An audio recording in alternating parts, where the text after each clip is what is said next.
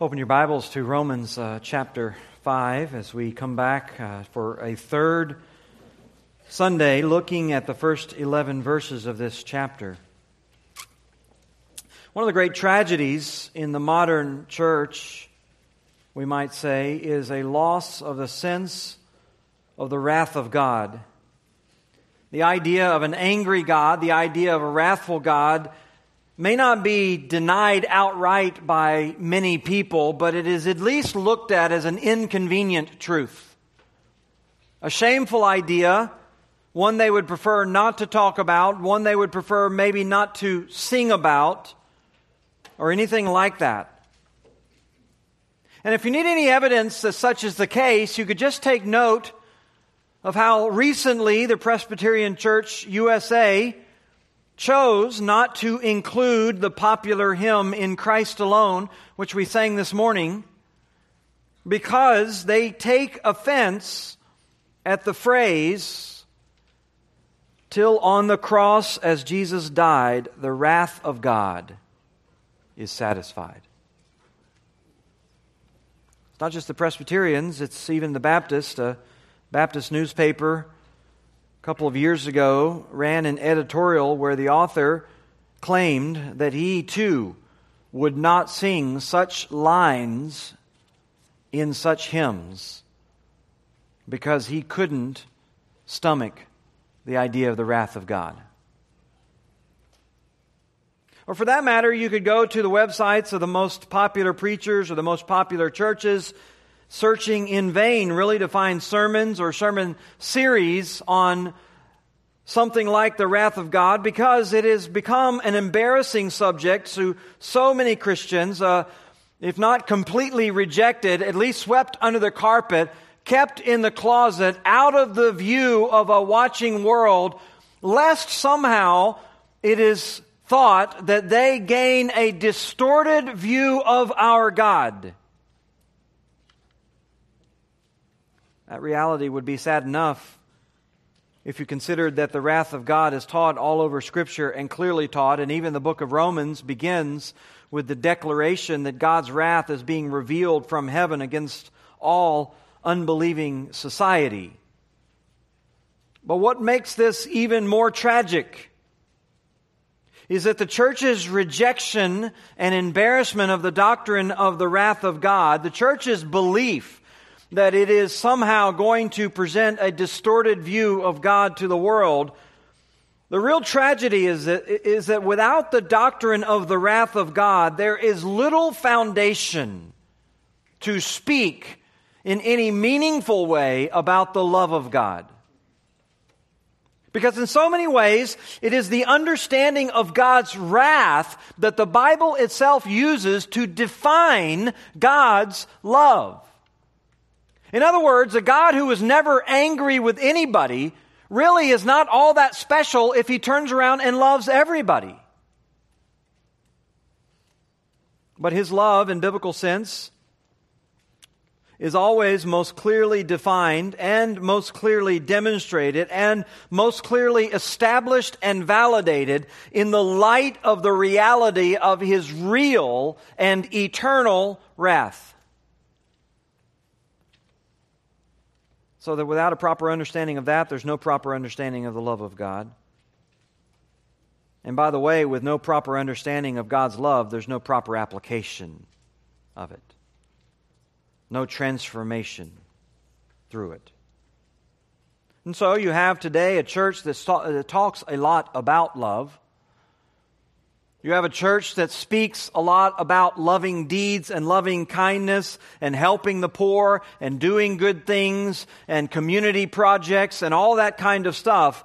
Just like the world around them, they rally around missions and causes and projects like every community group, but in their day-to-day situations and relationships of life, they find it as hard as anyone to love the way the Bible calls them to love. They find it as hard as anyone to love the people other than those who are closest to them, or those who are just like them, or those who are easy to get along with, or those who make them feel good. If you're not in that select group, they find it difficult, and quite frankly, they avoid those opportunities. The difficult people, the truly needy people, the problematic, the fractious, the angry. There's no love for them because they don't love in return. But it's exactly those kinds of situations where you really prove the depth of your understanding of the love of God. How He loved you, even in His wrath. Because as Jesus says, if you love those who love you, what benefit is that to you? Even sinners love those who love them. In other words, there's nothing special about love when it's so selfishly motivated. There's an absence of real and supernatural love in the modern church because there's an absence of a real understanding of the wrath of God and what the love of God means in light of it.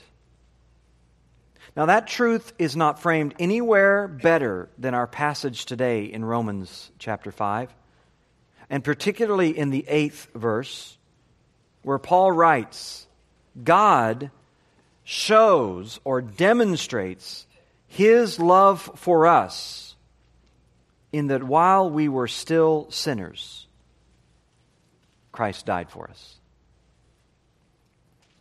And over the course of a few verses here, Paul goes on to explain that not only were we sinners, but we were ungodly, we were weak, we were enemies of God, and yet God still, in that state and in that condition and in that kind of activity, God still demonstrated love toward us.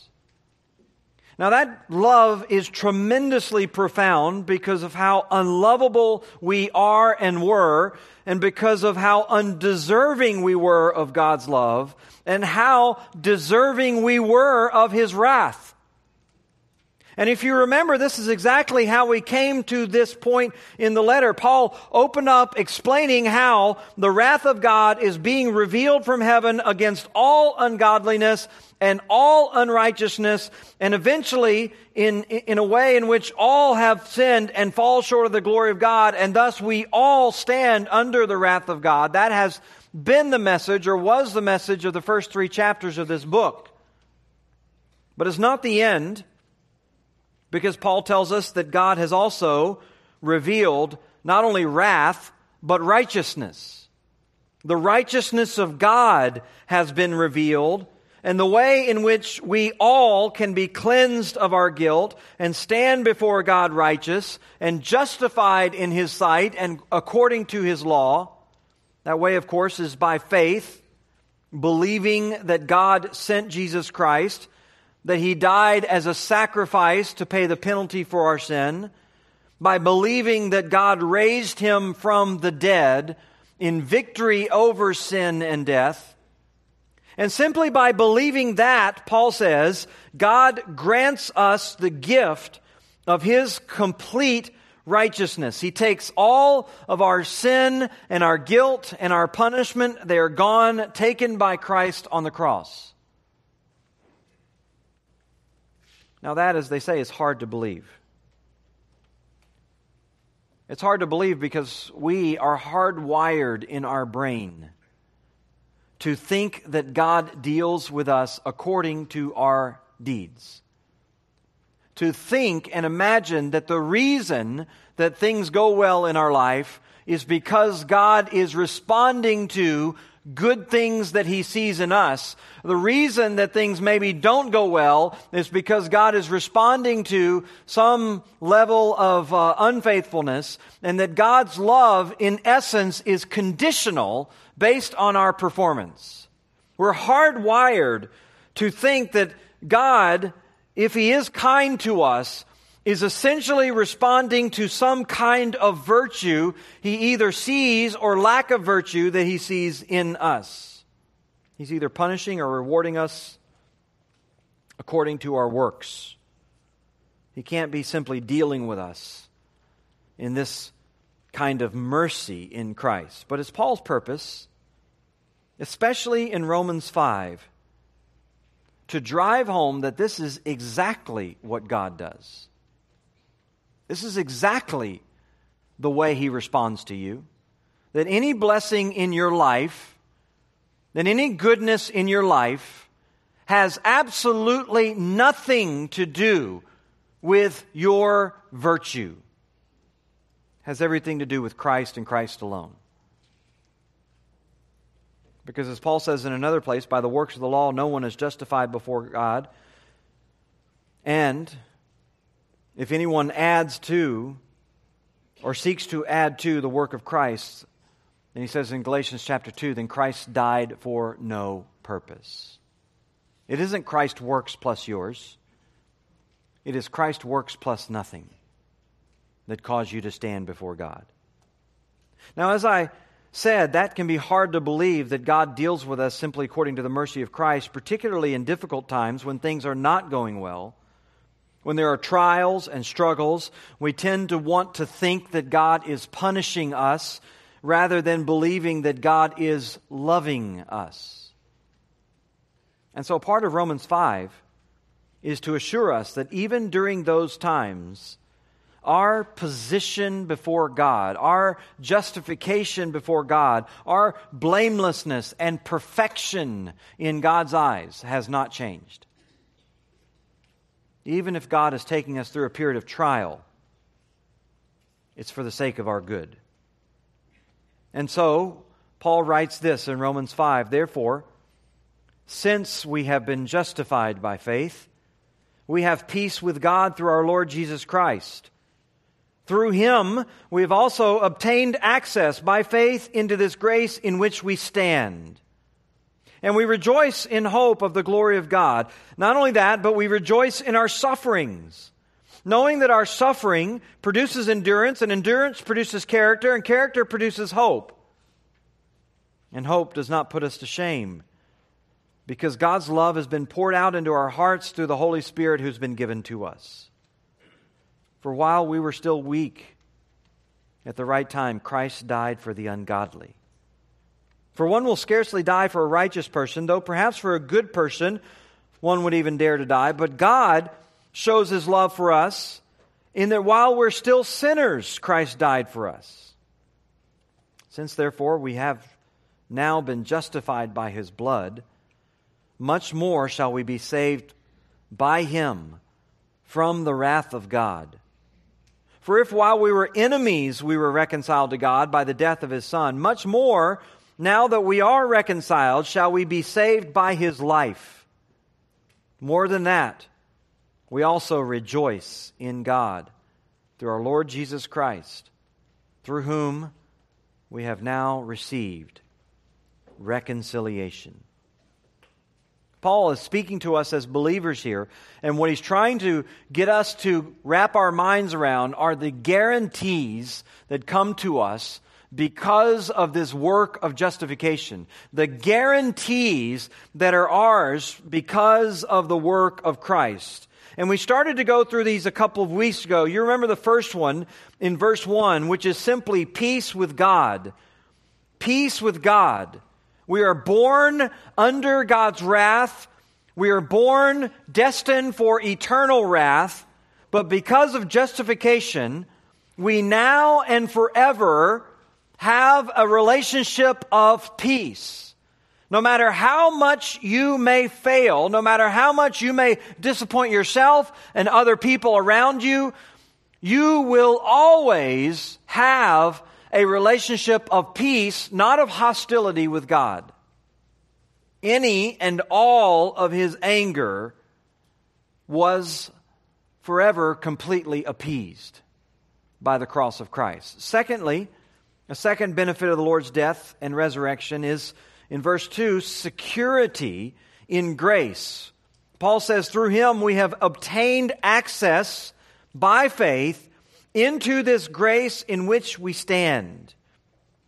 We've been brought out of a realm of performance and law-keeping and maintaining some sort of standing that way into a realm of grace, a realm of favor.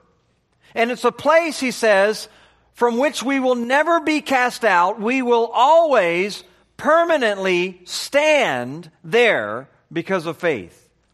Thirdly, we talked about the hope of glory, which he adds at the end of verse 2, and we rejoice in the hope of the glory of God. We talked about this last week, this rejoicing being kind of a confident joy in the reality that one day we'll be glorified, the reality that we will, having been cleansed of our guilt now, we will be completely and forever removed from the tendency and the presence of sin through glorification. The power of sin over our mortal flesh will be eradicated, and we will be transformed into perfection with this glorification, and we stand in hope of that. It is as secure as the reality of our birth, which will never be wiped away, and neither will our glorification. That brought us fourthly to the confident joy that we can therefore have in suffering. As Paul says in verse 3, not only that, we rejoice in our sufferings, knowing that suffering produces endurance, endurance produces character, and character produces hope. So Paul wants us to understand this confident assurance and joy doesn't necessarily abide with us only when things are going well. In fact, we have this confidence, he says, even in sufferings, which are going to be a reality of your life, just as they were a reality of the life of Christ. We don't take sufferings and we don't take pains and we don't take difficulties as signs that somehow God has abandoned us any more than we take them in the life of Christ as a sign that God had abandoned him. We face them confidently joyous that God is working a purpose through them. The purpose, as Paul says here, being endurance, and endurance resulting in proven character, and proven character resulting in hope. Or as we said last week, it would be impossible to demonstrate hope without hopelessness. You could talk all day about how bright a light is, but it's never going to be fully appreciated until you put it into the darkest of rooms. In like manner, your hope will never really be proven for what it is until it is put into hopeless circumstances. And so God takes us through those because there's no way for us to really exercise, no way for us to really ever grow our faith unless we're put into a place which demands it. God, knowing this, brings us through those times so that we can rejoice as we see His faithfulness again and again and again. That brought us to the fifth guarantee of this doctrine of justification, which is the assurance of His love. The assurance of His love, which is not passing, which is not fleeting. It's not here today and gone tomorrow. It is always there. It's always there. Paul says in verse 5, this hope that God brings us through does not disappoint. It doesn't leave us ashamed. It's not something that leaves us embarrassed because of our faith in times of trial. It's not something that is subject to any genuine ridicule. And why is that? Why does hope not put us to shame? Well, because God has given us two significant and undeniable assurances of His love. First one, we mentioned last week, is internal. In verse 5, God's love has been poured out into our hearts through the Holy Spirit who's been given to us. When we come to Christ, God pours out into our hearts and we experience in our inner man the love of God in such a complete way that our hope is confirmed. He pours out, He pours over, He drenches us in the love of God, and in our inner man we have a witness to our spirit that we are the children of God. Now, it's important to note that this work of the Holy Spirit, like every other work of the Holy Spirit, always works in conjunction with, and we might even say through, the Word of God.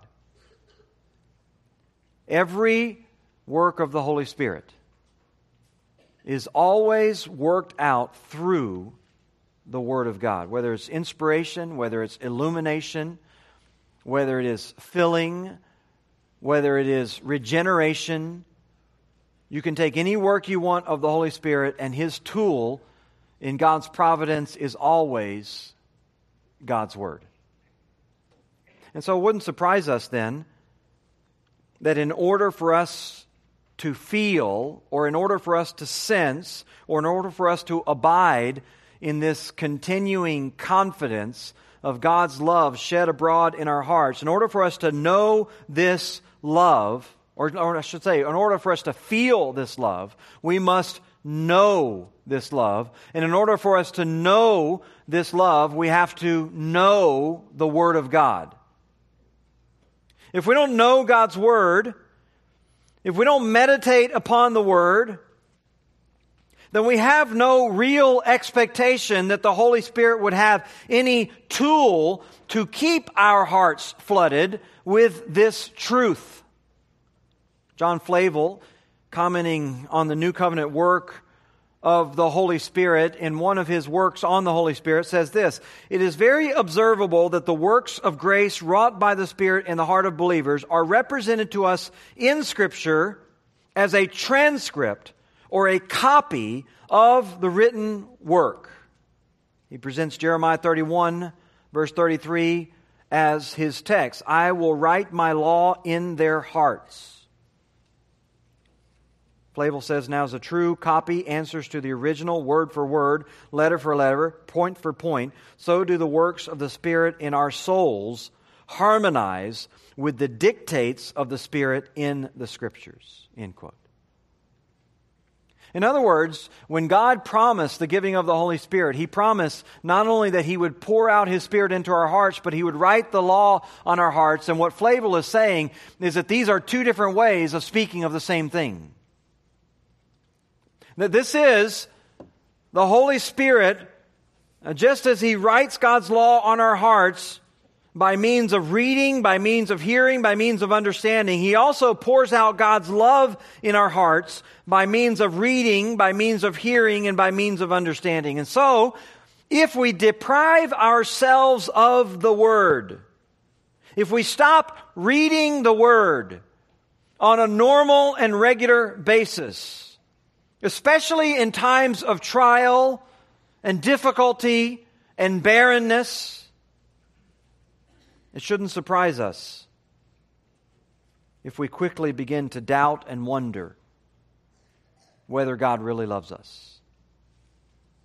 We've taken away the very tool of the Holy Spirit by which He sheds abroad the love of God in our hearts.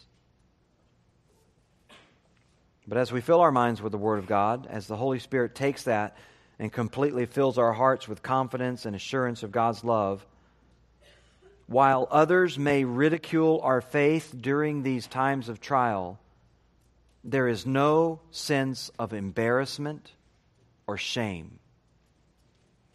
This hope doesn't put us to shame when the Holy Spirit is at work in this way. But it isn't just this inner assurance that we can lean on during these trials. There's also an outer assurance. There's a work that God has done, if you will, on the outside. And that is the assurance that comes to us through the love of Christ demonstrated on the cross.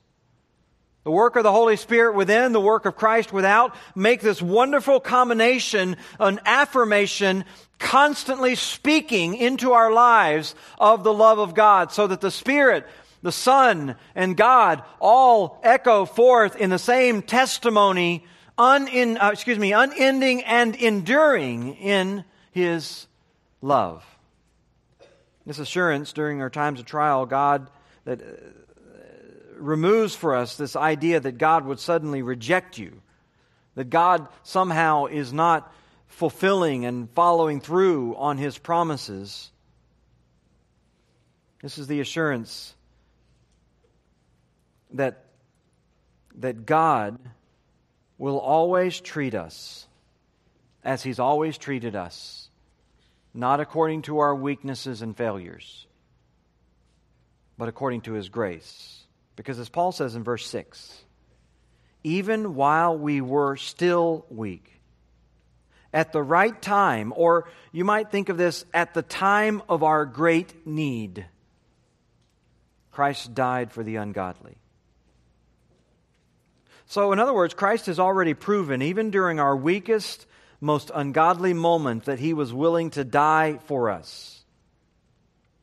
And verse 6 is particularly pointing to the timing of this death. While we were still weak. The verse emphasizes in its construction, even in the Greek language, this timing. While we were still ungodly.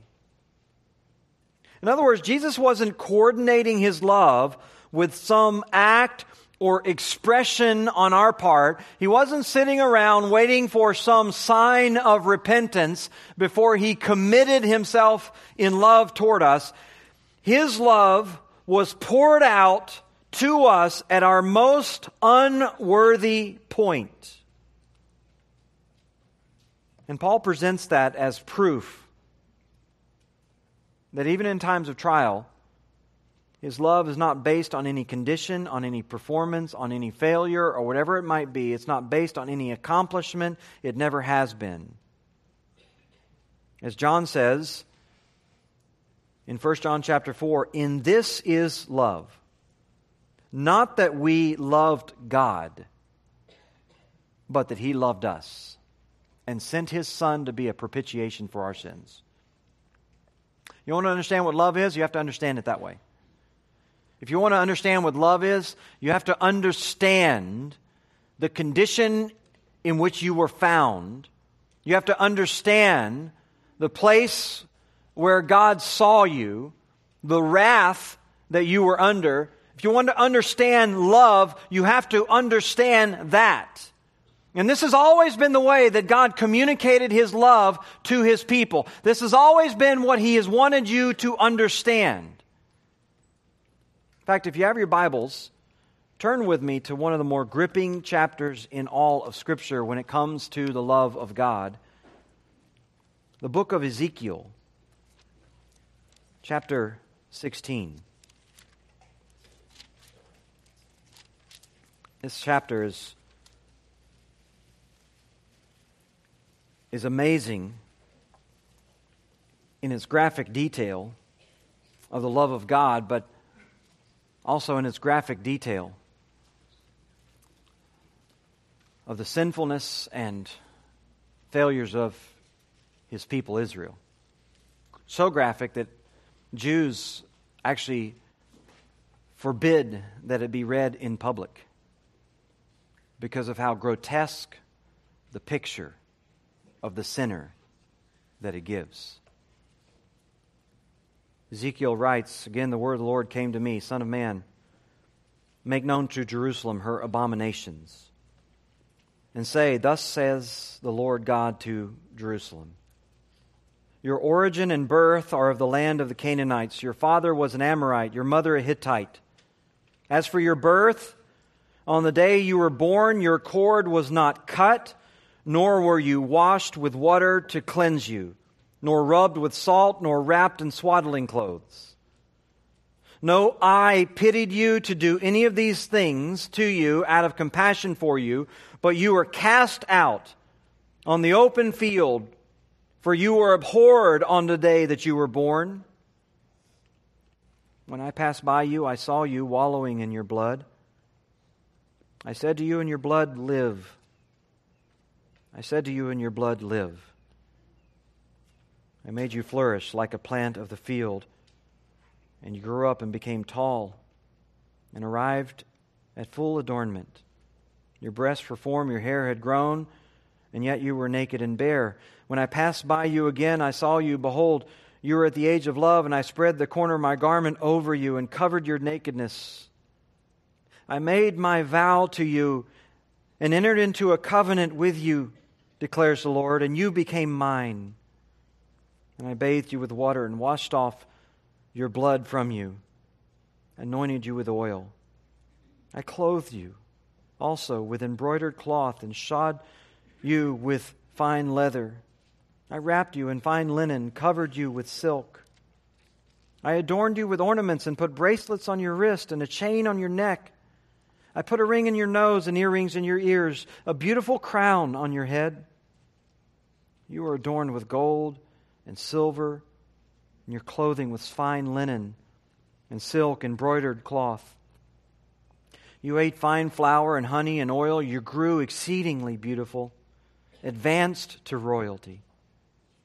And your renown went forth among the nations because of your beauty, for it was perfect through the splendor that I had bestowed on you, declares the Lord.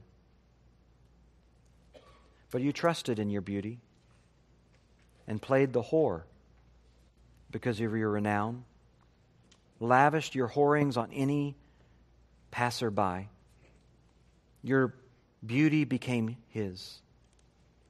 You took some of your garments and made for yourself colorful shrines, and on them played the whore. The like has never been nor ever shall be. You also took your beautiful jewels of my gold and of my silver, which I had given you, and made for yourself images of men, and with them you played the whore. You took your embroidered garments to cover them, and set my oil and my incense before them. Also my bread that I gave you, I fed you with fine flour and honey. You set before them for a pleasing aroma. And so it was, declares the Lord God. And you took your sons and your daughters, whom you had borne to me, and these you sacrificed to them to be devoured. Were your whoring so small a matter that you slaughtered my children and delivered them up as an offering by fire to them? And in all your abominations and your whorings, you did not remember the days of your youth, when you were naked and bare and wallowing in your blood. And after all your wickedness, woe, woe to you, declares the Lord God. You built yourself a vaulted chamber and made yourself a lofty place in every square, and at the head of every street you built your lofty place. You made your beauty an abomination, offering yourself to any passerby and multiplying your whoring. You also played the whore with the Egyptians, your lustful neighbors, multiplying your whoring to provoke me to anger. Behold, therefore, I stretched out my hand against you, diminished your allotted portion, delivered you to the greed of your enemies, the daughters of the Philistines, who were ashamed of your lewd behavior. You played the whore also with the Assyrians, because you were not satisfied. Yes, you played the whore with them, and still you were not satisfied. You multiplied your whoring also with the trading land of Chaldea. Even with this you were not satisfied. How sick is your heart, declares the Lord. Because you did all these things, the deeds of a brazen prostitute, building your vaulted chamber at the head of every street, making your lofty place at the square. You were not like a prostitute, because you scorned payment. Adulterous wife, you receive strangers instead of your husband. Men give gifts to all prostitute, but you gave your gifts to all your lovers, bribing them to come to you from every side with your whorings. So you were different from other women in your whorings. No one solicited you to play the whore. You gave payment, while no payment was given to you. Therefore you were different. Therefore, O prostitute, hear the word of the Lord. Thus says the Lord, because your lust was poured out, your nakedness uncovered, in your whorings and with your lovers and with all your abominable idols, and because the blood of your children that you gave to them. Therefore, behold, I will give all your lovers with you. I will give all your lovers with you, with whom you took pleasure, all those who you loved, and all those you hated. I will gather them against you on every side. I will uncover your nakedness to them, that they may see all your nakedness. I will judge you as women who commit adultery and shed blood, and those who shed blood are judged, and bring upon you the blood of wrath and jealousy. I will give you into their hands, and they shall throw down your vaunted chamber and break down your lofty places. They shall rip up your clothes, take your beautiful jewels, and leave you naked and bare. They shall bring up a crown against you. They shall stone you and cut you to pieces with their swords. They shall burn your houses and execute judgments upon you in the sight of many women. I will make you stop playing the whore, and you shall give payment no more. And so I will satisfy my wrath on you, and my jealousy shall depart from you, and I will be calm and no more angry, because you've not remembered the days of your youth. You've enraged me with all these things. Therefore, behold, I have returned your deeds upon your head, declares the Lord God. Have you not committed lewdness in addition to all your abominations? Behold, everyone uses proverbs. Who uses proverbs? Well, use this proverb about you, like mother, like daughter. You're the daughter of your mother, who loathed her husband and her children. And you're the sister of your sisters, who loathed their husbands and their children. Your mother was a Hittite, your father an Amorite. And you're the elder sister, and your elder sister is Samaria, who lived with her daughters in the north of you. And your younger sister, who lived in the south of you, is Sodom with her daughters. Not only did you walk in her ways and do according to their abominations, with a very little time you were more corrupt than they in all their ways. As I live, declares the Lord, your sister Sodom and your daughters have not done as you. Your daughters have done, you and your daughters have done. Behold, this is the guilt of your sister Sodom. She and her daughters had pride, excess of food, prosperous ease, but did not aid the poor and needy. They were haughty and did an abomination before me, so I removed them when I saw it. Samaria has not committed half your sins. You have committed more abominations than they. You have made your sisters appear righteous by your abominations that they've committed. Bear your disgrace, you also, for you have intervened on behalf of your sisters, because your sins in which you acted more abominably than they are more right than you. So be ashamed, you also, and bear your disgrace, for you've made your sisters appear righteous. I will restore their fortunes. But the fortunes of Sodom and her sisters, and the fortunes of Samaria and her daughters, I will restore your own fortunes in their midst, that you may bear your disgrace and be ashamed of all that you've done, becoming consolation to them. As for your sister Sodom and her daughters shall return to their former state, Samaria and her daughters shall return to their former state, and you and your daughters shall return to your former state. Was not your sister Sodom a byword in your mouth in the day of your pride, before your wickedness was uncovered? Now you've become an object of reproach for the daughters of Syria and all those around her, for the daughters of Philistia, those all around who despise you. You bear the penalty of your lewdness and your abominations, declares the Lord. For thus says the Lord God, I will deal with you as you have done. You have despised the oath in breaking the covenant. Yet I will remember my covenant with you in the days of your youth. I will establish for you an everlasting covenant. Then you will remember your ways. Be ashamed when you take your sisters, both your elder and your younger, and I give them to you as daughters. But not on account of the covenant with you. I will establish my covenant with you, and you shall know that I am the Lord, that you may remember and be confounded, and never open your mouth again because of your shame, when I atone for you for all that you've done, declares the Lord. You can't understand those last verses unless you understand the chapter. You can't comprehend the love of God unless you understand the abominations. You can't know the love of God without knowing the wrath of God. And so when Paul comes to us and he tells us that it was God who came to us when we were weak, when we were wretched and poor, when he tells us that it was God who at the time of our need died for the ungodly, it makes sense in verse 7 when Paul says, one will hardly die for a righteous man, though perhaps a good man someone might dare to die for. But God demonstrates His love toward us. And then even while we were yet sinners, Christ died for us. You see, this is not the love that you find in the world. This is not the love that you have from your friends and your neighbors and your coworkers. This may not even be the love that you have from your spouse, from your parents, or even from your children. In so many ways, that unredeemed love is conditional love. It's love that someone may pour out on you and pour out on you. And if you don't meet their expectations, or if you cross the line too many times, or if you disappoint too many times, the result is you're cast out.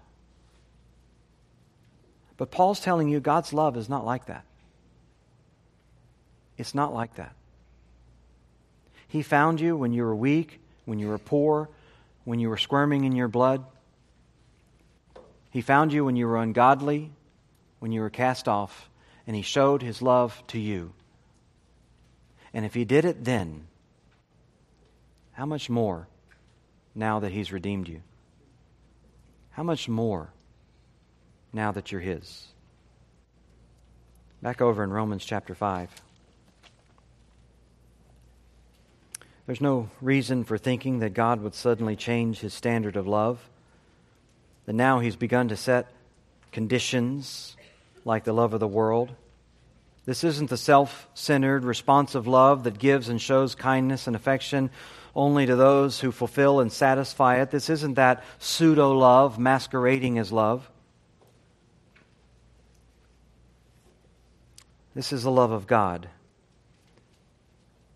And Paul says we need to understand it, really presenting to us 4 striking terms to comprehend where we were when God set His love upon us. First, in verse 6, he says we were weak. That's not physical weakness, that's moral weakness. We were in a place like a cast-out child, unable to do anything for ourselves, unable to be good enough, unable to demonstrate any worthiness, unable of presenting anything that would commend us to God's care, unable to do anything to save ourselves. God didn't measure us and take note of something that gave us some standing before Him. He took note that we were all equally powerless and hopeless in a moral sense. And yet it was at that time that Christ died for us.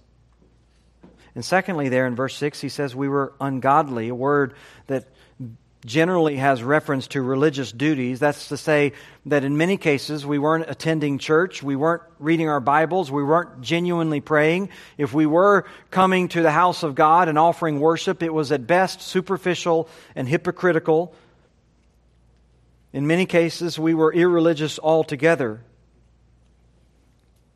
And so we shouldn't imagine that some failure in religious duty now is going to be determinative of God's love. Thirdly, and more explicitly, he says in verse 8, we were sinners.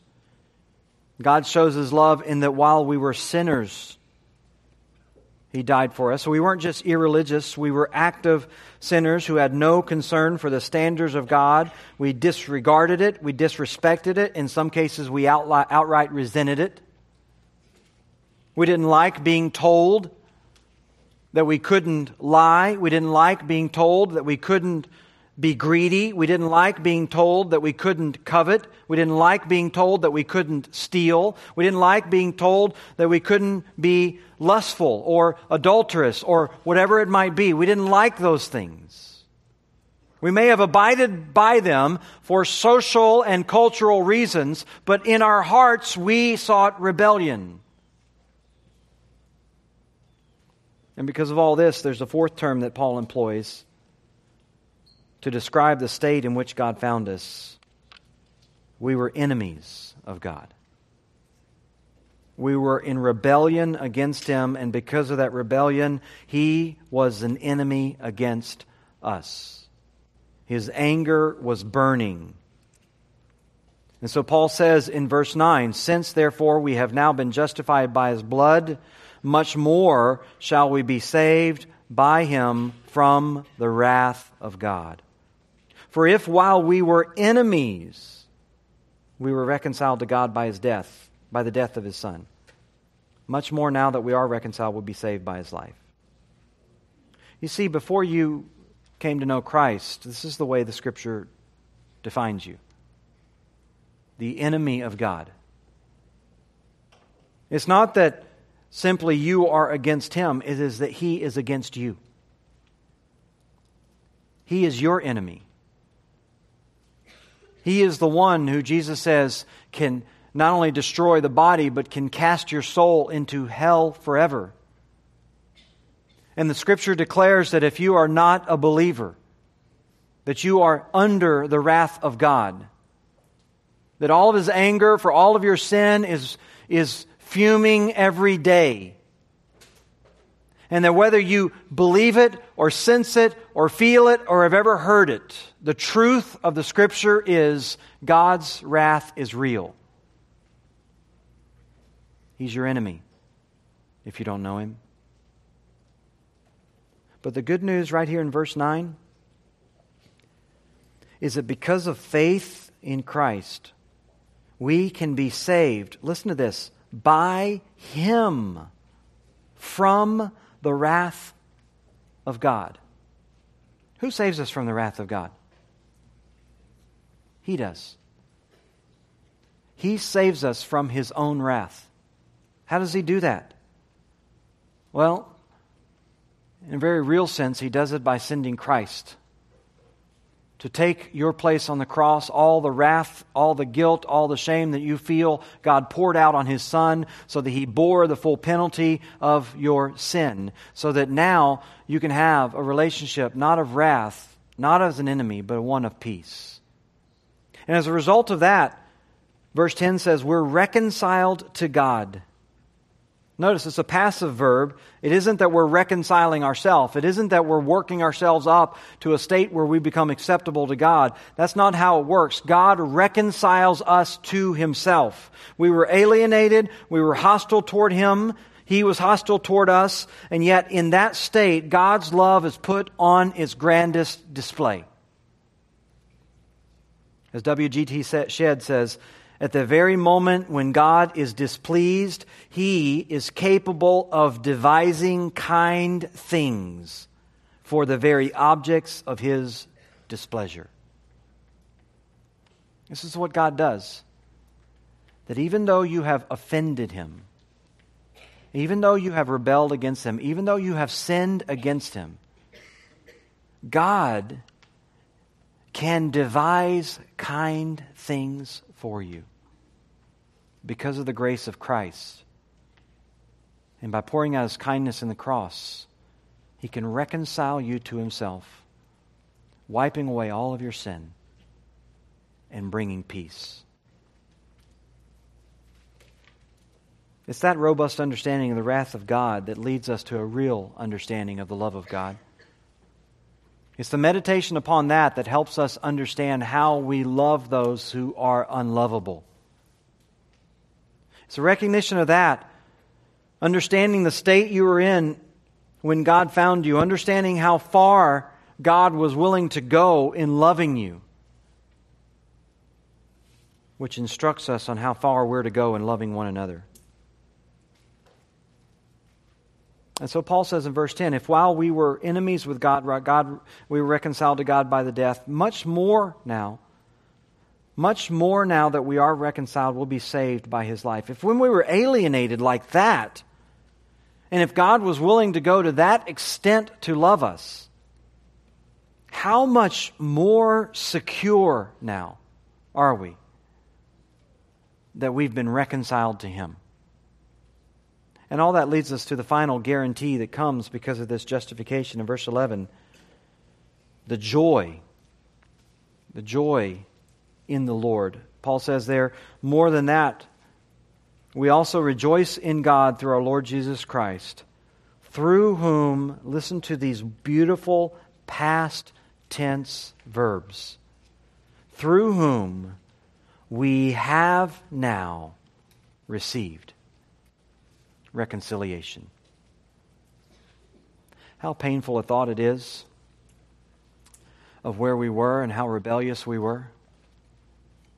How humbling a thought it is of just how disrespectful, dishonoring we were to God. But at the same time, how sweet it is that God has reconciled us to Himself. That after everything we did to Him, that He still has not cast us off. That we can hear the words spoken to us that God spoke to Israel after all of their failures. Yet, still, have I loved you. Yet still, have I loved you. What shall separate us from the love of Christ? Shall tribulation and distress or persecution or famine or nakedness or peril or sword? I'm convinced that neither death nor life nor angels nor principalities nor things present nor things to come nor powers nor height nor depth nor any other created thing will be able to separate us from the love of God which is in Christ Jesus our Lord. Let's stand together and be dismissed with a word of prayer.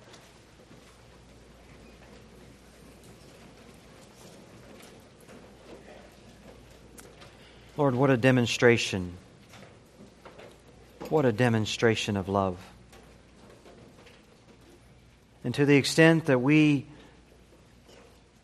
are unwilling or undisciplined to consider your wrath, to think about where we were, to the extent that, like Israel, we forgot the days of our youth, to the extent that we forgot those things, we have failed to understand love. We have failed to understand the depths of it. And yes, Lord, we confess that we failed to show it. Oh, how rich is the kindness and love of our God. Oh, how eternal are your covenants with us. Unspeakable are your ways and full of glory. And Lord, today our hearts are lifted up again. You've brought us to this place in your word. You've shed abroad your love in our hearts. You've demonstrated it through Christ. And for that, Lord, we offer up our lips in joyful song and our lives in imitation. We pray these things in Christ's name. Amen.